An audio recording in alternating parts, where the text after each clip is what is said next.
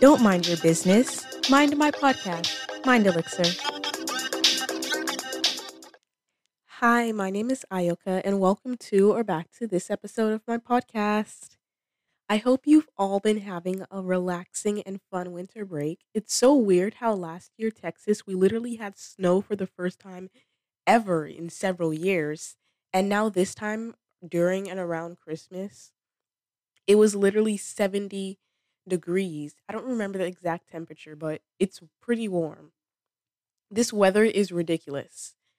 I was also supposed to be getting my, I believe it's called a learner's permit over the break, but now I have to wait until one of my parents has time on their schedule that matches up with the DPS's time because apparently they're not open on weekends. And yeah, at first I didn't really care about getting my license at all because I just thought, oh, my parents aren't going to let me drive anywhere or go anywhere. There's no point. But then I realized there is actually a point, and it's probably unlikely that they wouldn't let me go anywhere. I was probably just exaggerating in my head or whatever. So yeah, then I rushed to go and finish my driver's ed course, but now I have to wait longer again. So far, I've made 4 desserts over the break. I posted a video of one of them on TikTok. I made pumpkin muffins, fudge, banana chocolate muffins, and then I also made vegan creme brulee. The muffins were yummy, and so was the fudge, except for the fact that I think I left it in the fridge for too long because when I went and checked on it, there was like fuzzy stuff on the strawberry. I think it's just the strawberry that got like expired or something. Maybe next time I won't add fruit. And the creme brulee, that was really good and way easier to make than the regular creme brulee. Because with regular creme brulee, you have to whip the eggs and put it in ramekins in the oven while it's in water for like 2 hours. I remember I made creme brulee like twice before. And this only took like 20 minutes. So I think I'm gonna be making it from now on. Although the consistency on the second day wasn't as good. And I'm probably gonna add less sugar next time. I also wrote my resume. Yeah, so now I feel professional or at least somewhat prepared for the professional world or wherever people use resumes at. Anyway, a while back on TikTok, there was a BBL trend. It was a funny little thing where people would go around showing the BBL effect and all of that. And there was also a video that showed a bunch of women on a plane all coming back from getting a BBL. And I was like, whoa, dang, who knew BBLs were actually that popular? And I think this points towards a deeper theme within society about how women's bodies basically go in and out of trend like clothing. And industries are profiting off of that. They're profiting off of women's insecurities. In fact, I looked it up, and 92% of people getting these procedures are women. I think it's actually a bit concerning how many people have been getting and feeling a need to get cosmetic surgery. So, I wanted to dive deeper into the cosmetic surgery industry, including how it impacts women and why it's gotten so popular. If you want to hear more about that, then be sure to listen on. But first, remember to follow me on Instagram, YouTube, Pinterest, or whatever other socials there are. And tag me on your Instagram story while you're listening too, if you want to. Anyways, let's get into this episode. To start, I wanted to define what specific type of plastic surgery that I'm going to be talking about because plastic surgery is a broad term. It's used to describe a type of surgery for altering, restoring, adding, or doing anything similar of the type to the human body. There's 2 main types of plastic surgery: reconstructive and cosmetic. Reconstructive is a surgery done to help restore or improve the function of tissue. This can be something such as surgery for someone that has suffered a severe burn, reconstruction for a breast cancer survivor, or gender confirmation surgery for a trans individual. The other main type, cosmetic, is mainly for enhancing one's appearance. There's a lot of different types of cosmetic surgery, such as brow lifts, rhinoplasty, aka a nose job, Botox, or like I previously mentioned, BBLs. By the way, if you don't already know, BBL stands for Brazilian butt lift. I know I was confused on that. In this episode, I'm going to specifically be referring to cosmetic surgery, nothing more than that. I just wanted to clarify that at the beginning so that nobody thinks I'm just going off on in this episode about something like a little baby getting cleft lip surgery. Nope, stuff like that is completely excluded from this. I first wanted to know what the most sought after forms of cosmetic surgery are. I was able to find that the top 5 cosmetic surgery procedures are breast augmentation, liposuction, rhinoplasty, aka nose reshaping, aka nose job, eyelid surgery, tummy tuck, and facelift. And of course, none of these are medically necessary. Yet for some reason, people are still getting them. For some reason, people, primarily women, are paying God knows how much money for an operation to get fat from their stomach removed and put into their butt in a procedure that has huge health risks that you can literally die from because the fat enters your bloodstream. If you don't see something wrong with the fact that people are spending thousands of dollars willing to die for beauty, then I don't know what to tell you. Anyway, let me go back to the top 5 types of cosmetic surgery. If we look at some of these and who they are targeting or what would be the purpose of getting them, you see a clear pattern. Breast augmentation, a surgery where they make your boobs bigger, is something that caters to the male gaze, obviously.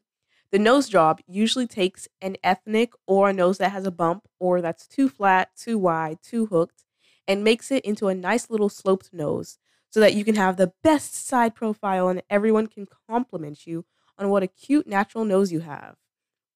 Eyelid surgery, which I guess is for people with droopy eyes or eye bags, because apparently having eye bags is such a terrible thing. Also, there's double eyelid surgery for taking away monolids. And I don't think that's the type of eyelid surgery it was talking about. It may have been, I'm not sure. But I don't even know anymore. But most of these cosmetic surgeries are focused on Eurocentric beauty standards and preventing the appearance of aging.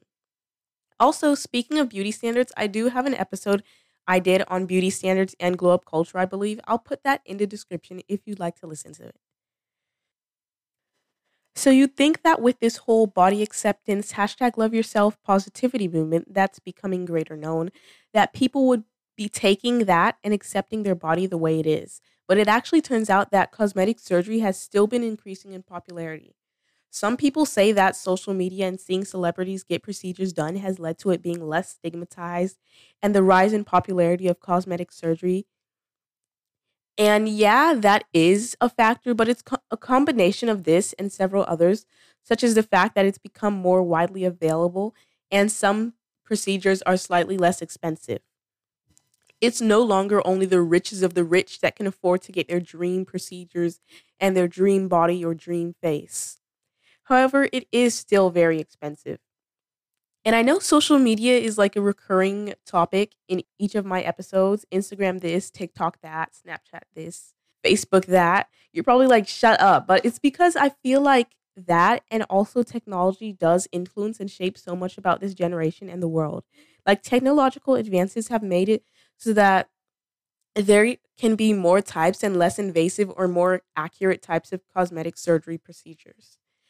And I'll see these plastic surgeons on TikTok and they'll show the client going to fix something that doesn't even need to be fixed in the first place. But here comes the doctor ready to make them into the quote unquote best version of themselves. And I think it's so sad because imagine young girls or teens on TikTok seeing that and seeing how happy the client is after the surgery and then thinking to themselves that maybe they'll be more happy if they get this or that part of their body fixed. I've read stories on why people got certain cosmetic surgery procedures, and I've noticed that a lot of them it was because they felt bullied or insecure. And I think that rather than going to surgeon's office as soon as they turn 18 so the doctor can point out what else should be improved or enhanced, they need to go to a therapist or something so they can unpack and deal with whatever emotional or mental trauma they may have. Now, I know that's not the only reason people may get surgery. There's a lot more complexity to it, but that is a main one, and that can't be ignored.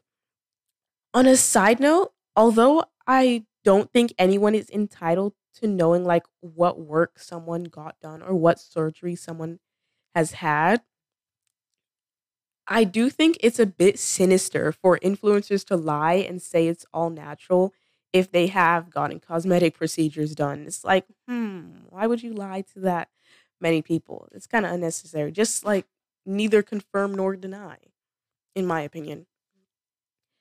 Another wonderfully funny thing about the cosmetic surgery industry is the fact that women who get work done love to say, I did it for myself, so it's empowering. Making your own choice is the most empowering and feminist thing you can do. And I, quite frankly, disagree with that idea very much.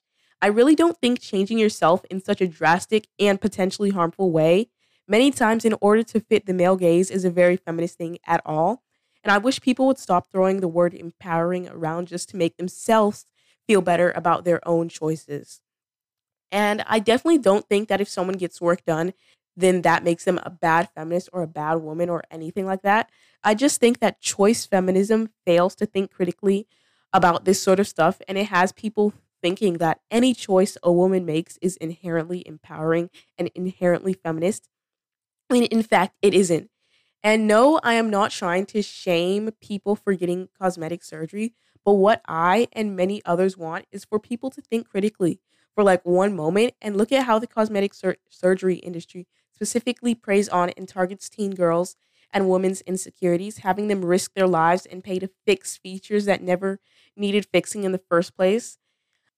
I just wish people would think about why do certain beauty standards exist and who must conform to them and who they are benefiting. Literally 85% of cosmetic surgeons are male, yet most of the patients are women. And yes, there are men who get cosmetic surgery done as well, but this is not what I focused on in this episode. Anyway, yeah.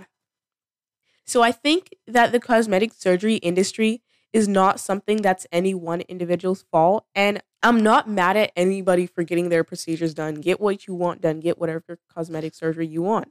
Do that. I think that the patriarchy has made the personal political and has become present in so many aspects of our lives, making women feel as though they're not enough the way they are and that beauty is where we should find our worth. There's so many things that women have done in the name of beauty throughout history that maybe may have been hurting them, but I don't blame them because we're all just trying to do what we feel is best for us. And to be honest, if I was offered the chance to get cosmetic surgery right now, I can't be 100% sure that I would say no. Even though I know we're never going to completely reach these standards, the societal pressure to do so is like still there. And I think in the end, all of us women do fall victim to the male gaze and the patriarchy in some way, or most at least. I hope this episode provided a bit of insight into my thoughts surrounding the cosmetic surgery industry. If you enjoyed what I had to say, then leave a positive review or rating on Apple Podcasts.